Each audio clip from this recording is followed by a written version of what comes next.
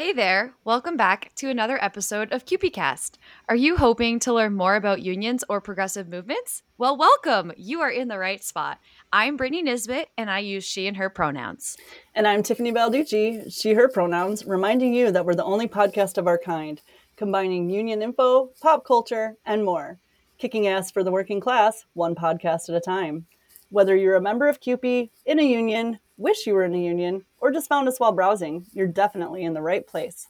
And I'm Brianna Plummer, she, her pronouns. It's convention season at CUPE Ontario.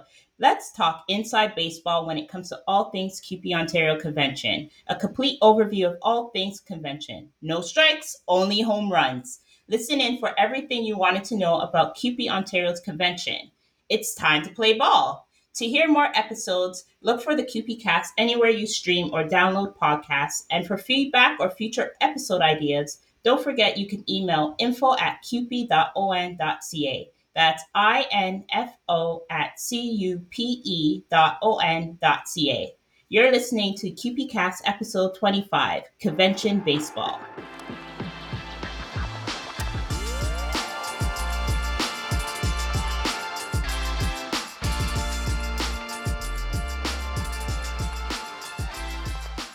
I love baseball, and I love seeing the Blue Jays, and I love that the CUPE Ontario Convention is in person again, finally, and the Blue Jays are playing at the same time. Yeah, I agree too. It's both baseball and convention season, and things are definitely heating up. I heard the Blue Jays are actually doing really well so far in their season. And I actually think a few convention delegates are going to see the Jays while they're in Toronto. Yeah, I think I'm going to 2 of the 3 games. Two. Yeah, I'm gonna go with my local, and then I think I'm going with some people from convention. But we'll see. But I'm for sure going to 2. Well, I'm for sure going to 1. We already got the tickets.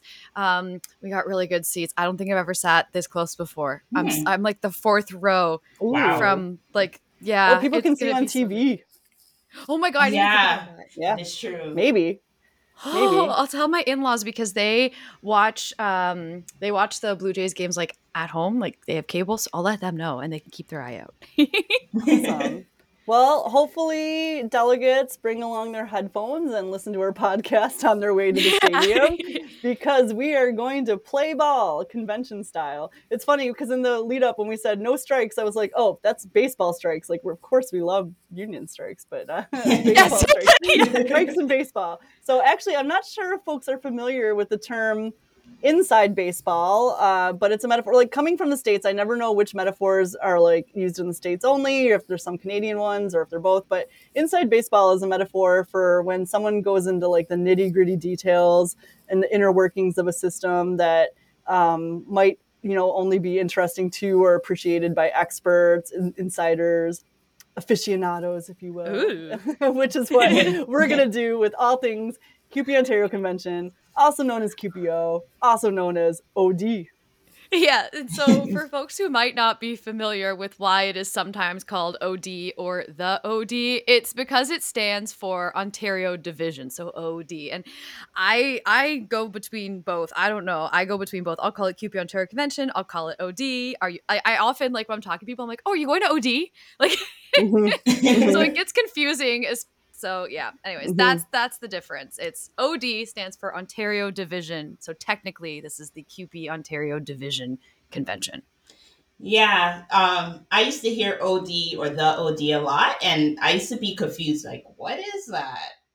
You gotta like spell it out for me, folks. Yeah, no, totally. And I guess we should also mention in this conversation, Brittany and I are kind of the seasoned folks when it comes to convention. So Brianna you haven't been to a CUPE Ontario convention. I've never been to a CUPE Ontario convention. This is perfect. So we can walk you through it, and our listeners too, if they've never been or if it's been a while. But we actually, so people might not realize we did a big like Constitution review and like overhaul with CUPE Ontario a few years ago.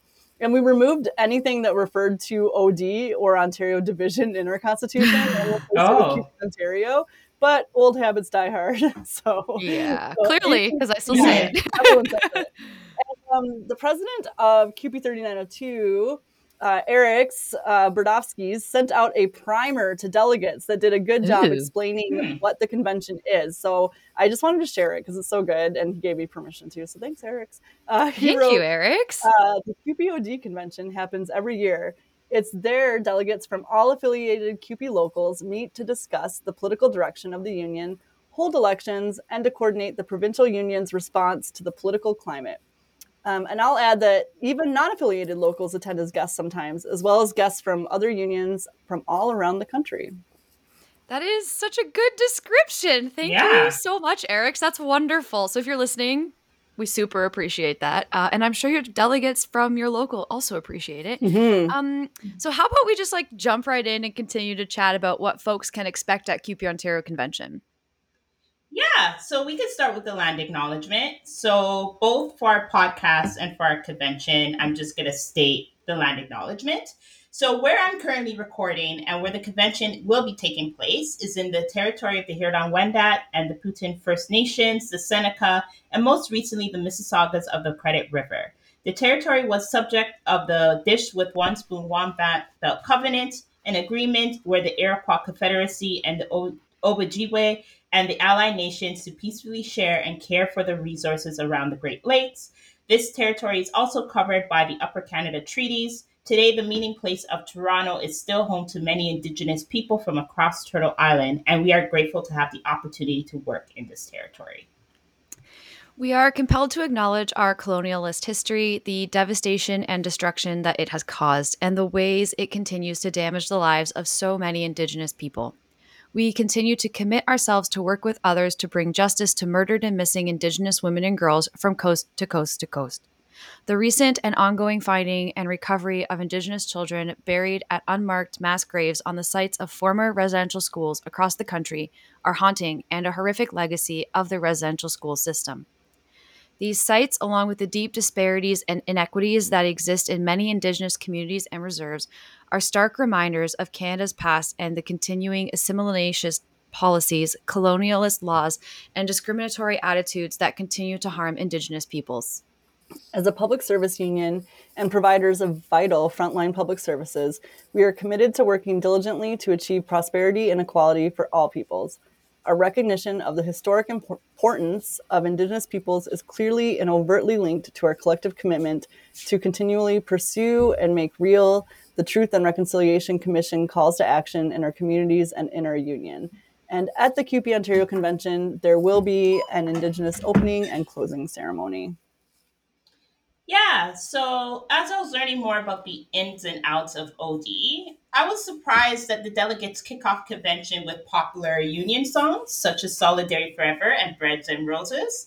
If this is your first time attending convention, you might not know that QP Ontario actually invites a band to perform these songs to the delegates. So I hope everyone who's going to be at convention gets your vocal cords ready. Yeah. Yeah, especially because that song is always those songs are always done first thing in the morning. And so for myself, I'm always still like, my voice is still graggly and groggy and I don't sound fantastic. But that part of convention is so fun, as it really gets us pumped up for the convention. And for listeners who may not have heard the song Solidarity Forever, it's actually a song that is popular and it's by Peter Seeger. And so it's played at union conferences, conventions, rallies, protests, and marches. And if you've been to a union-related event, the chances are that you probably have heard someone singing this song. The song's meaning is really about working together and how the union can become stronger in numbers. Solidarity Forever is an oldie but a goodie, and I definitely recommend learning the words to the song.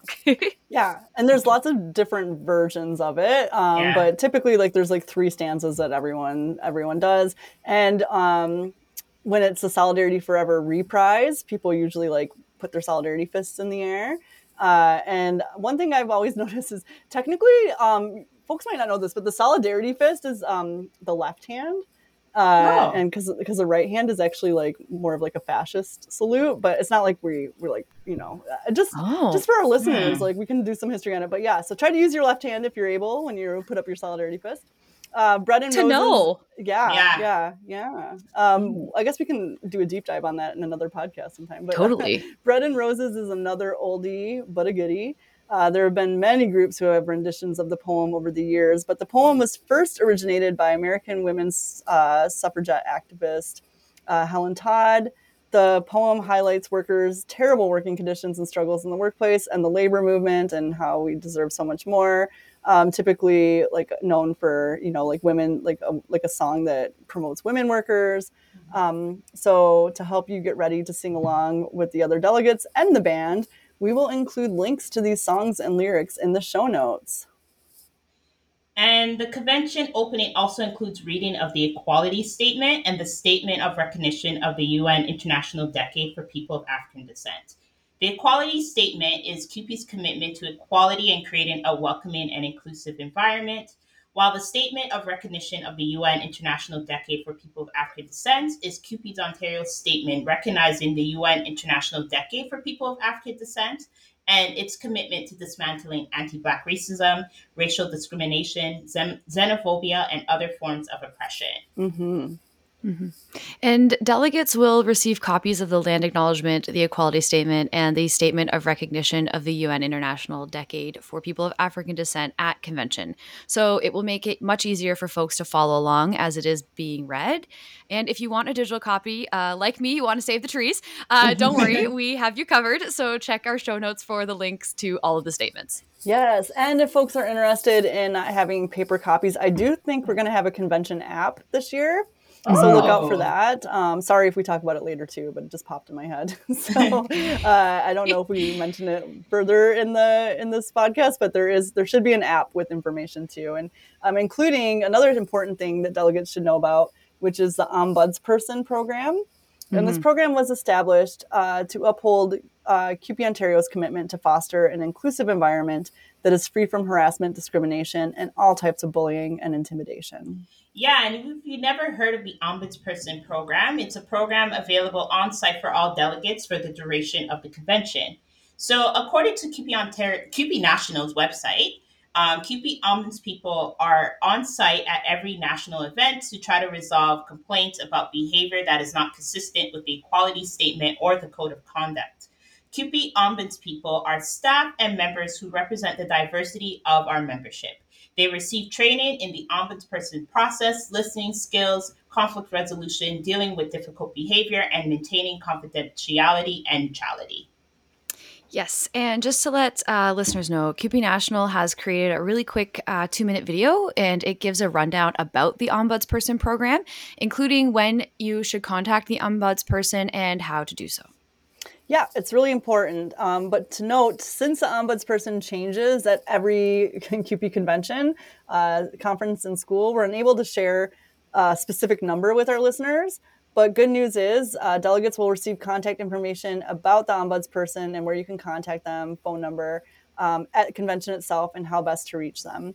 In the meantime, if you want to learn more about CUPE's Ombudsperson program, you can visit the Ombudsperson program page on CUPE National's website. So, alrighty, let's move on to how you can hit some home runs on the resolution floor. That's awesome. So one thing I'm really looking forward to this year is the CUPE Ontario Action Plan. And the reason I say that is because I am part of the committee that helped to draft it. And so for me, it's been so great to see that side of convention and how it works. For folks who may not know, the Action Plan is a document that basically outlines how CUPE Ontario will function or operate and what will steer CUPE Ontario really throughout the year. And it outlines everything that folks want to see from CUPE Ontario. And it's also reported back the next year through the report card, so you can see how CUPE Ontario followed through with the Action Plan from the years before. Yes, exactly. And I guess I got a little ahead of myself there because the action plan is drafted by a committee, and the committee is made up of members of the CUPE Ontario Executive Board and CUPE National staff. But then it's brought to convention for delegates to give their input. Okay. And I understand from what you both have explained to me, it sounds like there are 2 time blocks during the convention where delegates can do this. Yes, and it's also important to mention that there are no pro or con mics during this time. The order in which each delegate speaks is based on which mic they get to and when. So kind of like a first come, first served idea. Okay. Yeah, and that's actually a really good flag, Tiffany. So, like, thank you. And during those time blocks, the committee takes the feedback from the delegates and we try to incorporate it into the action plan. And if you have, just like a heads up, just like if you don't mind, if you have feedback, we would really appreciate it if you could write it down after you've spoken to it at the mic. So the committee will be writing down everything, but we don't want to miss something accidentally. So writing it down, like writing down what you'd like to see changed or add or whatever, writing it down and then handing it to us afterwards will be very helpful. Mhm. Yes, that would help. I'm sure you all have a great shorthand, but I would hate to miss something because I'm unable to read it. Oh yeah, yeah, totally. So then it goes from the 2 blocks, and there's changes that are made where delegates make recommendations. They're brought to the convention floor one final time, and that's where it is actually debated, the action plan as a whole. So the pro and con mics are then used. I feel like that's typically Saturday morning. And I once think so. debate ceases, the action plan is voted on, and it needs 50 plus 1% of the delegates to vote in favor of it to pass and be adopted by CUPE Ontario. And speaking of debating, how does that happen? Okay, so great question. So debate usually happens. I say usually because there are things that change all of the time. And Tiffany, Mhm. I know you said that we're seasoned, but I feel like you're more seasoned than I am. So like, please interrupt if I'm wrong about anything. Okay. But usually debate happens during our resolutions and constitutional amendments, and then the final time block of the action plan. And I remember I was confused at my first convention because I wasn't really sure how it all worked. So like my first convention was 2017. And so I really had no idea how it all worked. So I wish I Yeah. had a podcast like this to listen to. There we go. Why we're here. Yeah. Because there definitely is a learning curve. But Mhm. basically, what happens is if you want to speak in favor of the resolution or constitutional amendment, then you go to the mic will say pro on it, or above it or somewhere near it. There's usually 3 in the room, or 2, 3. And then if you want to speak against something or not in favor, then you go to a con mic. And so there's the same amount there. So either whether it's 2 or 3, depending on how the room's set up, you find a con mic and you say that you're going to speak against something. Okay, and how do you know when it's your turn to speak? Yeah. So the person chairing at the time usually goes from pro to con and then alternates back and forth through the mics in order of who got to which mic first until there is no one left at the mics or someone on the floor goes to a mic and calls a question. And so calling question means that they are asking for a debate to cease and a vote to be taken on the resolution that is being debated. And if there's no one left at the mic, the chair will just ask for a vote on the resolution or constitutional amendment. Okay.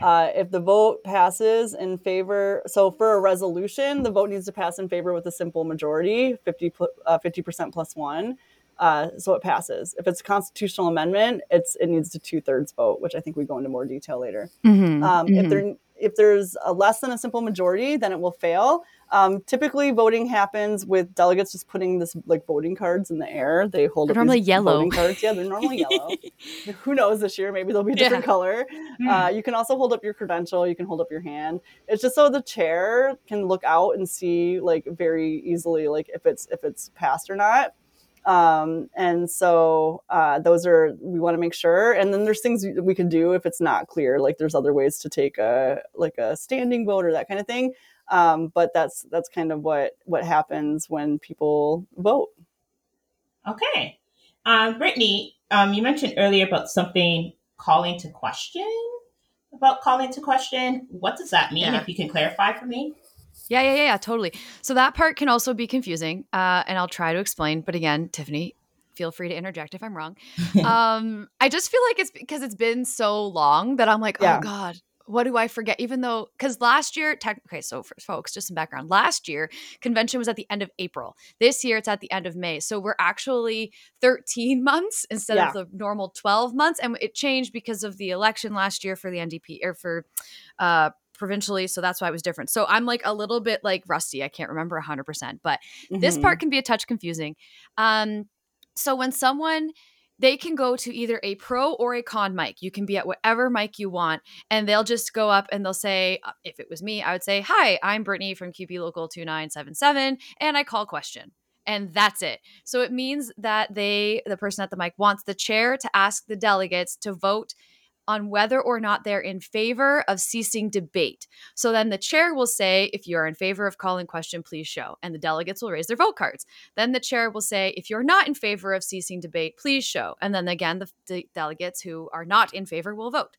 If the vote passes by the simple majority, then the chair will move on to voting on the resolution or the constitutional amendment. And if the question vote fails, then we'll go to debate continuing. Yep, you got that right. Okay, and good. Also, when you mentioned about getting to the mic and in what order the delegates have been are being called and how people know when it's their turn to speak, it made me realize that maybe we should mention the term mic muffins. Yes, I remember you both telling me about mic muffins. So correct me if I'm wrong. So that's when someone holds place of someone else at the mic. So that way, the way you both explained it to me earlier was if Tiffany is at the stage chairing, but there's a resolution she wants to speak to, she may ask someone to hold her place at the mic because she won't be able to get to it on time to speak since she's chairing. And then when it's her turn, she would pass the chair to someone else and then come to the floor. Yep. Exactly. Yeah. Okay. And I have been a mic muffin quite a few times. You may also get there a few resolutions early. So you'll let others who might be like waiting around as well. You'll let them know about what resolution you're speaking to before we get to because we get the beginning of the resolution order at the time block. So like, for example, I might be saying to Tiffany, well, I would like to speak to resolution number 5. So Tiffany will run up and hold my spot for resolution number 5, but we still have to get through resolutions 1, 2, 3, and 4 first. So she'll just be holding my spot for 5. I hope that makes sense. Yeah. But I don't know where the term mic muffin actually came from, though. Yeah, like the muffin itself. Because I asked it out there and some people were like, you're the one that told me about it. I'm like, yes, I understand what a mic muffin does. I've been a person who's organized mic muffins before, but where the term mic muffin comes from appears to still be a mystery. I put it on Twitter and Facebook, and the former CLC Secretary Treasurer Barb Byers said that historically mic muffins popped up in the mid-90s to hold people's spots if they have to go to the bathroom after waiting in line for 4 hours. Wow. Or they would just miss their spot. If folks have read the book Primary Colors, they refer to campaign staff as muffins, in a sexist way, in that book. And that's the only thing I'm like, I hope it's not a sexist term that we're using and that it doesn't have that kind of root. I don't know if people are like, thanks, muffin. I have no clue. So let us know if you know where the actual term mic muffin, because it's not just CUPE that uses it. It's everywhere. No. And so all the unions use it. I remember one time someone going to the microphone and being like, how long are these muffins going to be allowed here for? I think the oven's done. The muffins are ready. The muffins have been baked. Yes, muffins are baked. So yeah, it's not everyone likes the muffins because sometimes it's hard to get to the microphone if there's a long line. Yeah.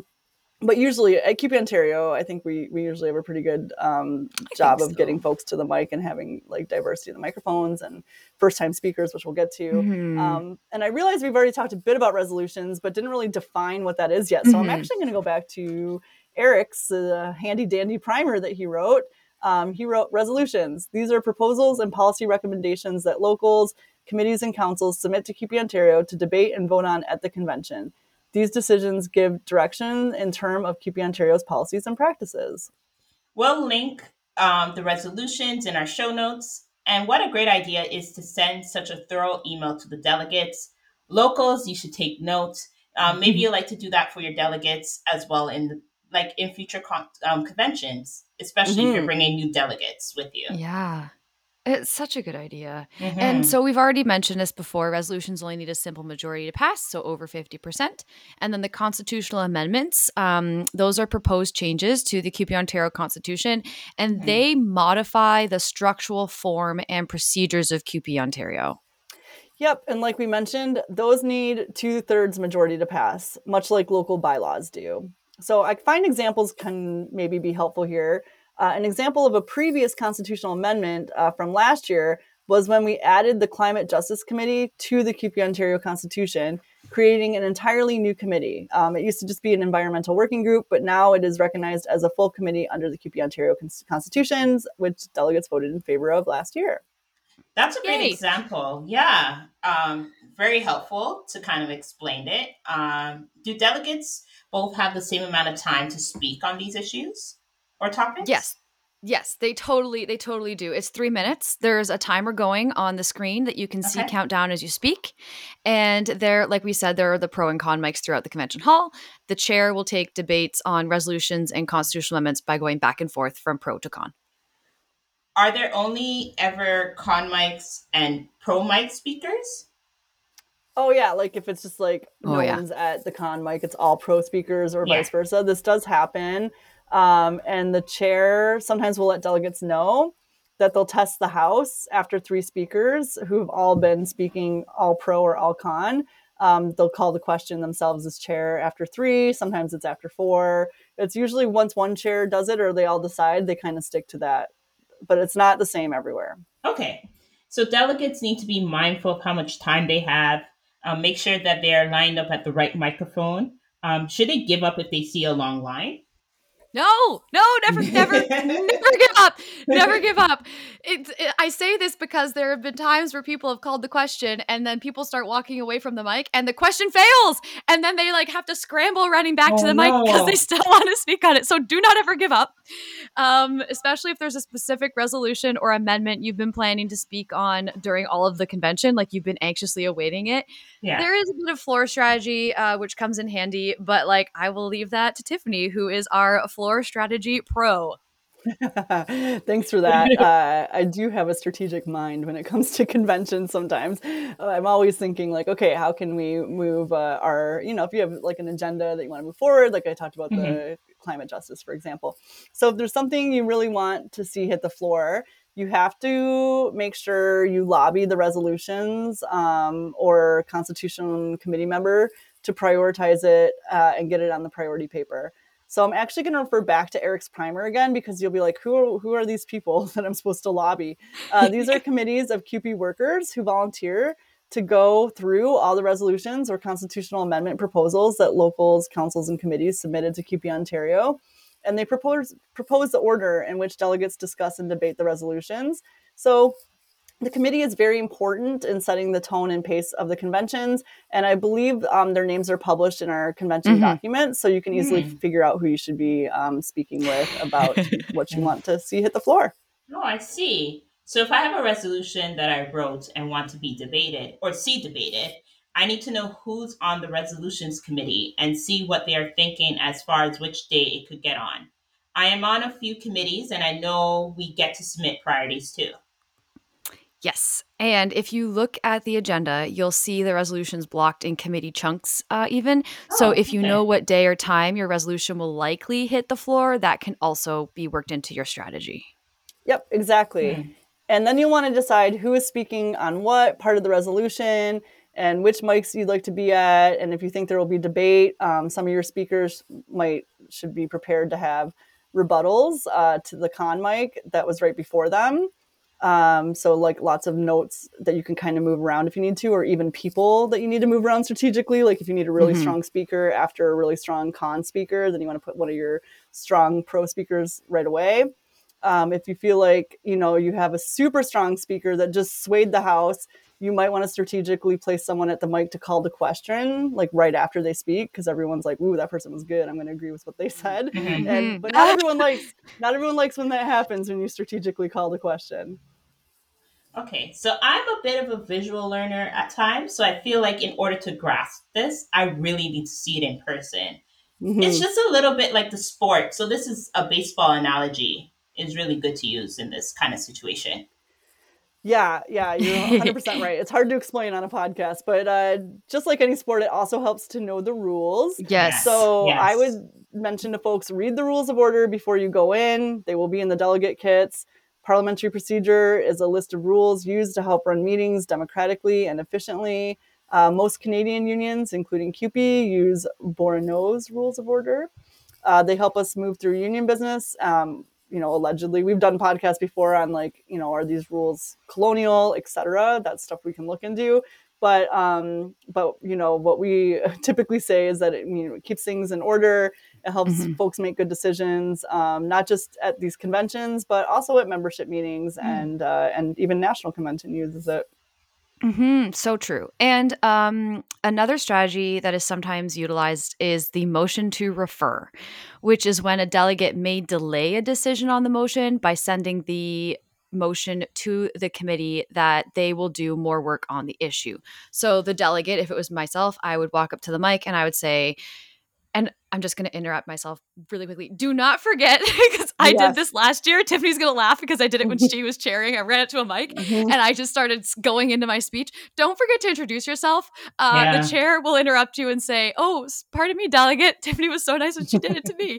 She's like, delegate, you need to say who you are and where you're from. So don't forget to introduce yourself. No matter how many times you've been at the mic, no matter how many people know who you are, go up to the mic and say, for me, it would be, hi, Brittany Nisbet, CUPE Local 2977. I move to refer back to the Resolutions Committee with directives to change the wording. And then the delegates have to vote on whether or not they agree with that motion to refer. Yes. And you cannot you can't get up and be like, oh, I kind of like this motion, but I think da da da. If you speak to it, then the chair should rule you out of order because you can't make a motion to refer if you've already if you spoke to it previously. You can only just go up exactly how Brittany said. And depending on when this happens, it can kill the resolution, or the Resolutions Committee will rework it and bring it back. The CUPE Ontario Constitution has these rules of order listed. A delegate shall not move a motion to refer back after having spoken on the question at issue. A motion to refer back is not debatable, and when properly seconded, the question shall be immediately put to the convention to vote on. All referrals shall be the first items to be dealt with in the committee's reports in the following sessions of the convention or at such other times as may be directed by a majority vote of convention. So the resolution committee also have to deal with emergency resolutions. How they're dealt with is listed in the CUPE Ontario Constitution, which I'll read verbatim. Resolutions dealing with matters that have arisen less than 48 days prior to convention must be submitted to the convention office by a local union or district council or by the executive board of CUPE Ontario or a committee thereof and must not exceed 200 words in total and reference the date of the matter being dealt with in the emergency resolution. The emergency resolution will be signed by the presiding officer and secretary of such affiliate. The executive board will review the date of the matter arose to determine if the matter meets the emergency criteria, and if it is approved, it can only be dealt with on a majority consent of the delegates in convention and after 2 hours of providing the resolution to delegates. So basically, just to sum this all up, it's saying that if there is something that has happened since April 13th, that there should be a resolution on. The affiliated body submitting it should have officers sign it and take it to the convention office. And the CUPE Ontario executive looks at it to make sure that it is an emergency resolution. And then the delegates of convention also have to vote in favor of it being submitted. Yes, exactly. And then at any given time during convention, delegates may feel the need to raise a point of order or a point of privilege. So you can point. That's what they yell when they do it. Yeah, exactly. Tiffany's not wrong. They go to a mic and they'll raise this. So for example, like I'm just throwing an example out there. Say like mics 1, 2, 3, and 4 have people at them, but there's no one on 5 or 6. Someone wants to raise a point of order. They would run to mic 5 or 6 and they would yell point, and they yell it really loudly so that the chair knows to go to them because the points go first. Is that right? Oh. Mm-hmm. Yep. Yeah. So they go to the mic, they raise this. However, according to the rules of order outlined in the CUPE Ontario Constitution, a delegate should not interrupt another in order for it to be called a point of order. So, you're not going to interrupt someone while they're speaking. You have to wait till they're done, and then the point is brought forward after. Yeah. Yeah, but they try to interrupt sometimes. Like it's, Yeah, and yeah. the point really is the only thing that can interrupt debate, but it has to be a real point. And quite Okay. often, delegates have points that the chair will explain wasn't actually a point. A point of order can be raised to object incorrect procedures being used. So that would be proper if there was something done incorrectly. A point of privilege can be raised to object to something which prevents your continued participation. So if it's too noisy, you can't hear what's happening, it's way too hot or it's way too cold, like something that like stops you from being able to participate, that is a true point of privilege. If you are truly, truly confused about a procedure being used and want clarification, you can raise a point of information, but we can tell as chairs if you're pretending that you're like, if you're just trying to get a point across instead. These are the only points recognized in both Robert's Rules of Order and Bourneau's, but like we said before, we use Bourneau's. So if you have one of those points to make, you could go up to any microphone and state your point, and the chair decides how to respond. Yes, exactly. Okay. And because it's a democratic body, if any members disagree with the chair's response at any time during convention, they can challenge the chair. Yep. Yeah, and our CUPE Union Education Parliamentary Procedure course, which I like to facilitate from time to time, discusses this and states the chair preserves order at meetings and decides on questions of order. However, the meeting has the right to challenge the chair's ruling on a point of order through a motion to appeal the decision of the chair. The motion looks like this: I challenge the decision of the chair. And then another member must second the motion. Okay. Now the chair may take a moment to check on the rules under dispute or to consult a person in the role of parliamentarian. Sometimes the chair may agree with the challenge, and then the convention just continues. They're like, oops, my bad. Yeah, you're right. Sorry. Sorry. But if the chair, because, chairs aren't perfect. We're all human. Like, so if the chair disagrees with the challenge, here is what often happens. Another chair takes over chairing the motion. So say I do something and someone says I challenge it. I'm chairing. I'm like, okay, let's hear the challenge, but I can't chair this portion. So Brittany, you're going to come in and chair this challenge. The member making the challenge gives the reasons why they thought the chair's ruling should be challenged. Then the chair gets to take over the mic and say what the parliamentary rule was behind the ruling. And then whoever's chairing for, like, at this point, it could be a vice president, could be the president, secretary, treasurer, whoever is the person who wasn't challenged, will say, will the decision of the chair be upheld? Or they could say sustained, or however they want to word it. And the vote has to happen immediately without further discussion. And so if people vote in favor, that means the chair's decision is upheld. If they vote against it, that means they've overturned the chair's decision. And people have to do whatever they've been challenged. You have to kind of rework what the chair decided and go back and redo things. And I guess I should also mention too, Tiffany and I keep referring to ourselves chairing because we do have to chair a convention. Yep. So you will see us chairing often throughout. Not often, like we all take turns. Times. So it's a few times. Yeah, I think last year I chaired twice. Yeah, me too. And last year was I think it was kind of split. It split up fairly amongst all of us. So you'll see Fred and Yolanda, so the president and the secretary treasurer. And then you'll see Michael, Tiffany, myself, and Dawn. So you're 4 vice presidents. So we'll often be the ones chairing. So just in case you're wondering, like, why do they keep referring to themselves as chair? That's why. Okay. Yes. Yeah. And so the handbook, which we've talked a lot about, it'll go into the show notes, of course. And so it can go on to state any challenge to the chair's decision must occur immediately after the chair makes a ruling. A challenge is in order even when another speaker has the floor. And a question to answer about parliamentary procedure is simply an explanation, not a ruling, and it cannot be appealed. It does take a majority vote to overturn the chair's original decision, and a tie vote, so because sometimes things can tie, a tie vote means that the chair's decision is upheld. Mm-hmm. Okay, that's a lot of information. It is. Word of advice, folks and delegates, read your handbook. Yeah. Yes. Yeah. This podcast is a great way to also know about the ins and outs of how convention works as well. So I hope you find what we've been sharing today very helpful. Yeah, totally. I really hope folks listening find it helpful. And if there's things that they wish that we would have covered, I hope they reach out and let us know. Mm-hmm. Oh, totally, totally. And there are things that we didn't touch on though. There's a lot, but now I kind of am like, okay, I feel like that was like very like info heavy. Yeah. So now we're gonna move on to some fun stuff because there are lots of traditions and I call them traditions. I don't actually know if that's the right term, but it's like fun things that also happen at convention. Like, did you know that if this is your first convention ever and you speak at a mic, you get a free shirt? You just have to tell us. You just have to tell us. Yes. Yeah. So make sure you let folks know. So just say, hi. I would say, hi, I'm Tiffany from QP Local 1281 or QP Local 9112, which is QP District Council. This is my first convention and my first time at the mic. And then the chair and delegates typically say, welcome, yay, and clap for you. And then remind you to go to the convention office to get your free shirt. That is so cool and also very encouraging. I want a free shirt. Yes. Right. So get to a mic. But like it totally is. And like my first convention in 2017, I spoke on a resolution, but it was on the very last day. It was on the Saturday. So the shirts were like pretty picked over size wise.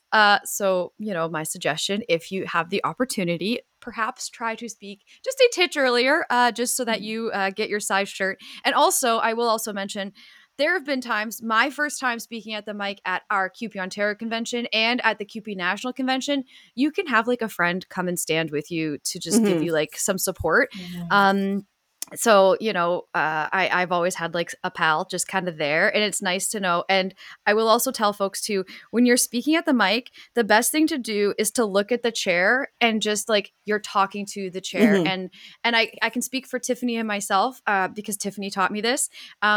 Will, you know, because I had never chaired before and Tiffany had, so she gave me some tips last year. And so one of the tips she said was, you know, just like you want to look at the delegate, you want to like interact with them a little bit and like smile and nod and like, you know, like so that because they might be nervous. And speaking as someone who has been at the mic before, you get nervous. That's okay.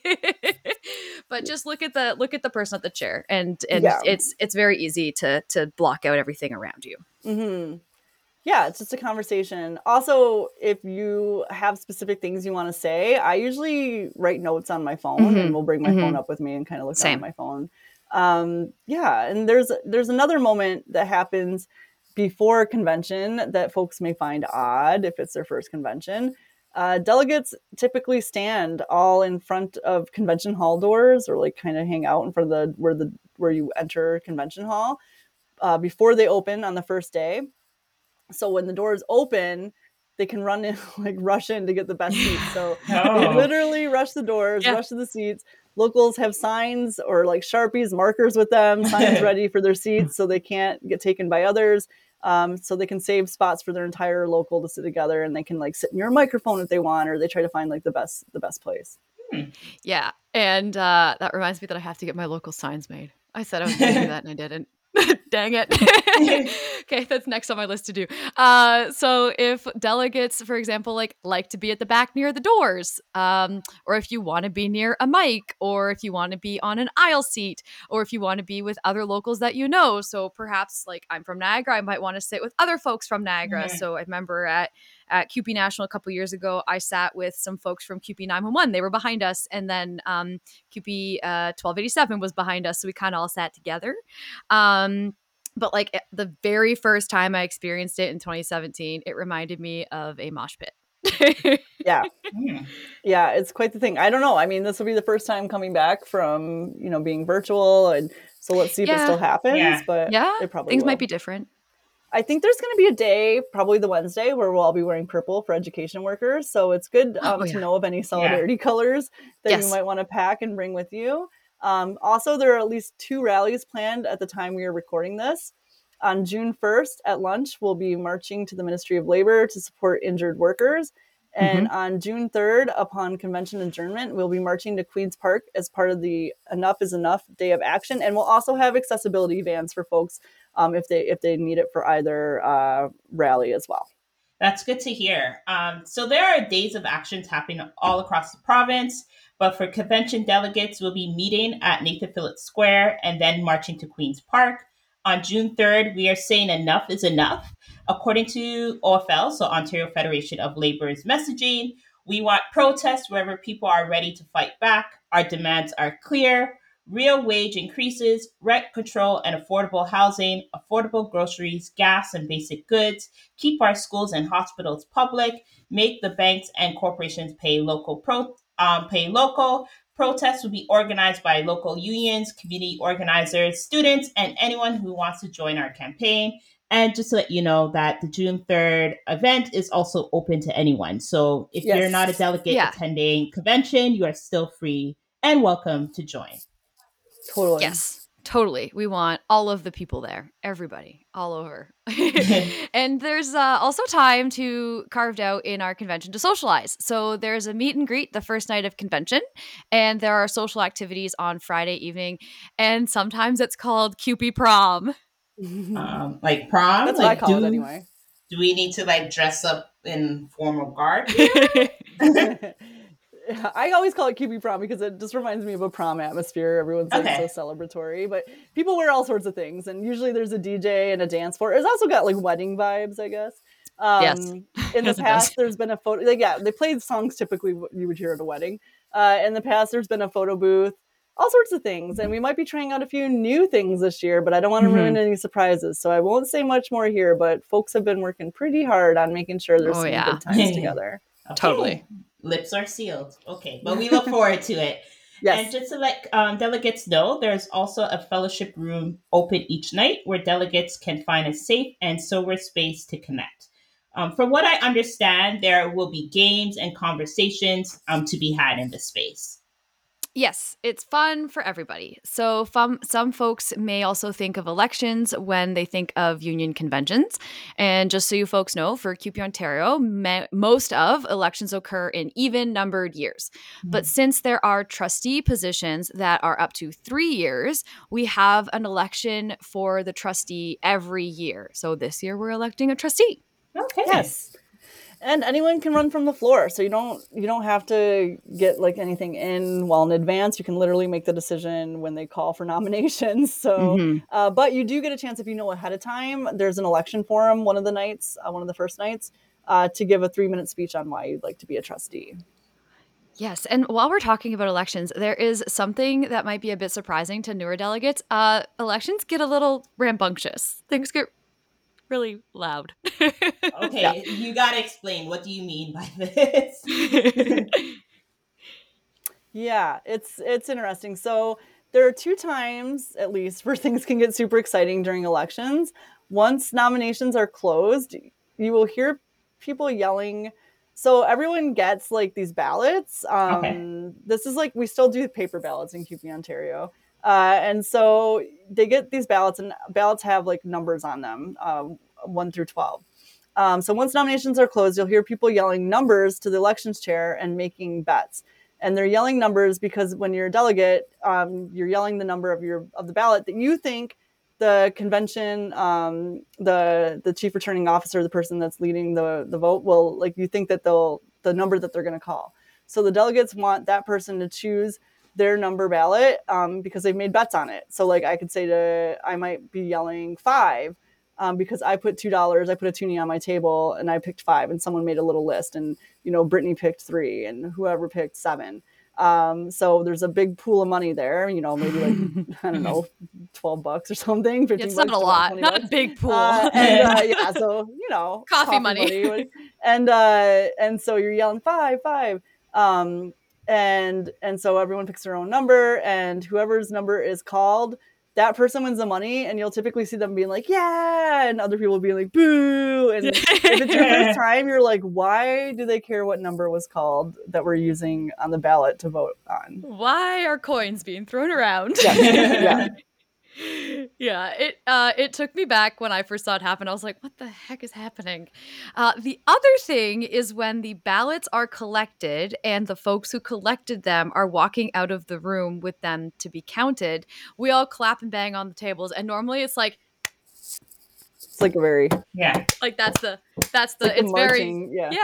Yeah, exactly. And so it's very loud. Like the whole convention will do it. And even if it's your first one, you're like, oh, everyone else is doing it, I guess I'll do it too. Yeah, there's a lot of that. Yeah. And so, but I don't really, and you'll clap and bang on the tables until all of the ballots have left the room. And I'm not sure why we do this. I feel like it has to do with wishing the people who are like counting it luck and like good luck counting and hope it's great and all of those things. Like I think it's like a good reason, but I don't actually Yeah. know. I Actually don't. know. I just people have always done it. It's just one of those things. And then also that's when usually the doors are tiled during that Yes. time. What they say, like tile the doors, which I researched that term. I think for our last podcast where we talked about the CLC convention, and that came from like the Freemasons is where that came from, and actually like the name Tyler came from that. But Interesting. so then but as you like when you know to be done making like the clapping or stomping or hitting the table is when the chair says like untile the doors. So it's interesting. Yeah. It's fun. Yeah. I'm glad both of you kind of broke it down and explained it to me because this would definitely confuse me. I would be like Brittany sitting in the space being like, what is going on? What are these delegates doing? Like, I just don't understand. So getting that clarity is very helpful. I'm glad it helps. And I hope that it helps our listeners too. And so we also can't forget that there are awards at convention. Yeah, awards. That sounds great. I'm glad there'll be delegates getting awards. So can we just talk about what sort of awards will be given out at convention? Yeah, there are a few. Right now we have Health and Safety Award, Injured Workers Award, Sisters in Solidarity Award, and a Racial Justice Award. And applications have to be sent in, of course, and then each committee chooses from there. And the deadline was April 30th, I believe. Yeah. Typically, someone else nominates a person, such as a local QP council or another QP member.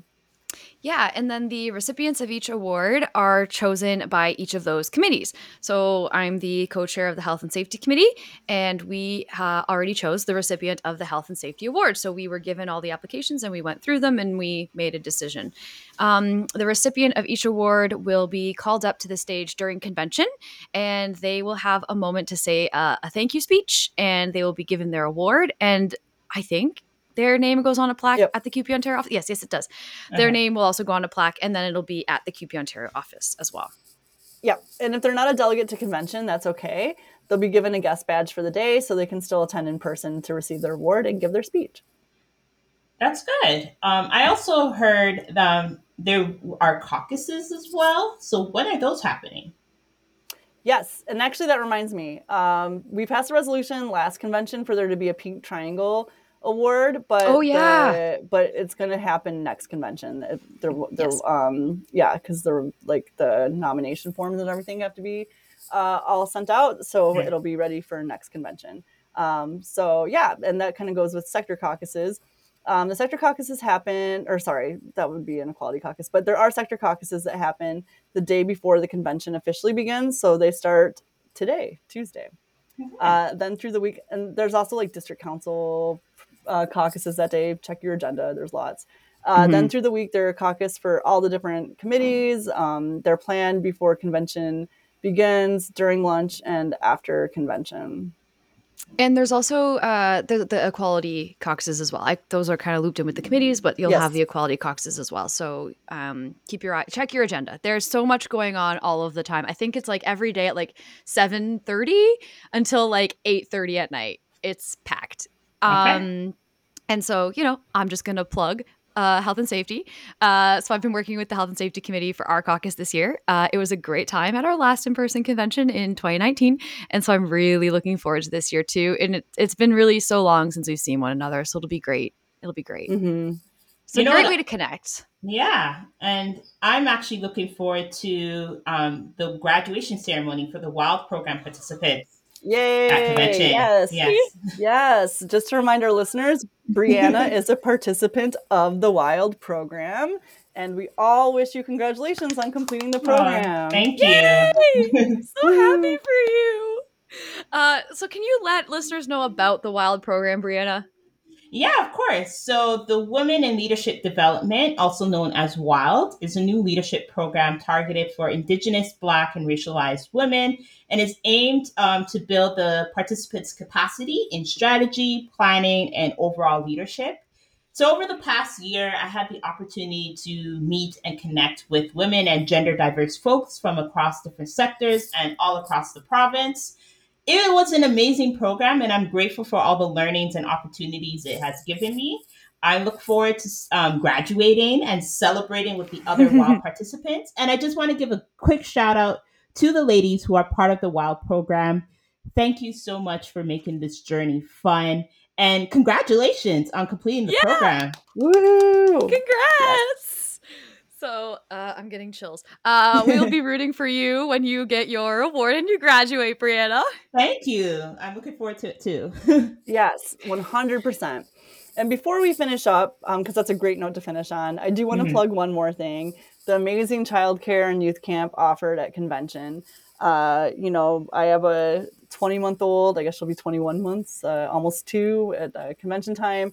Zoe loves the childcare providers, and they plan amazing days for them. She's typically slow to warm up at times and very attached to me. Who wouldn't be? No, I'm just kidding. No, we're attached. I'm attached to her. She's attached to me. But she quickly opens up at the childcare, and the childcare providers are all unionized CUPE workers. And for the older kids, youth camp will take youth on a learning journey about unions with lots of fun things built in. The curriculum touches on labor history, benefits to workers and society as a result of unions, the social and economic contributions of unions, and the place of unions in today's society. This will also be a chance for these budding activists to learn about CUPE structure and why the work that we do at locals and conventions is so important. So that's for the older kids. I think they're at least 9 years old for that part, maybe older. But the younger kids also have lots and lots of fun at childcare. And so amazing this is offered because I can fully participate in convention comings and goings and not have to worry about not being able to do things because I don't have childcare or having to, bring a toddler with me who doesn't want to be doing boring caucus meetings. What's boring to them, exciting to me, boring to a 21-month-old. And I just also want to give a shout out to people who came before me, like Judy Darcy and Barb Byers, who fought for childcare to be at conventions because it wasn't always this way. So thank you. Thank you so much, everyone, for tuning into episode 25 of CUPEcast, the convention baseball. We want to take a moment to thank all CUPE Ontario staff involved with this episode. Without them, this podcast would not exist. If you have a future podcast idea, please email us at info@cupe.on.ca. That's info@cupe.on.ca. We also want to thank the wonderful Mohammed Akbar for being the edit master. This podcast would not sound as great as it does without his talents. We're gearing up toward an important month, and not just because it's my birthday month. June is National Indigenous History Month and Pride Month, as well as Juneteenth. So much to celebrate. And we got to celebrate and remember things next month. So we want to recognize also, while we were recording this, one of the biggest strikes in Canada's history recently happened. With PSAC out on strike. We're sending solidarity to those workers. I think it's officially, I think there's still some of the workers out on strike. We'll have to double check in on that. And then also sending solidarity to the Writers Guild in the States who are on strike. But before we close out, we want to thank all of our incredible listeners for tuning into this episode of CUPEcast. Please continue to look for us anywhere you stream or download podcasts. This includes Spotify, Apple Podcasts, Anchor, or on the CUPE Ontario's website. Please follow or subscribe to the CUPEcast. And if you listen to the podcast on Apple Podcasts or Anchor, leave us a review, leave us a message, and let us know what you thought about the episode. Also, please share the link with your friends or fellow members in your local. Our show notes will have lots of helpful information that you can also share with your friends. And if you see us at convention, or at the June 3rd rally, make sure you stop and say hello to us. We'll love to meet some of our listeners. Thanks once again for listening. Sending solidarity.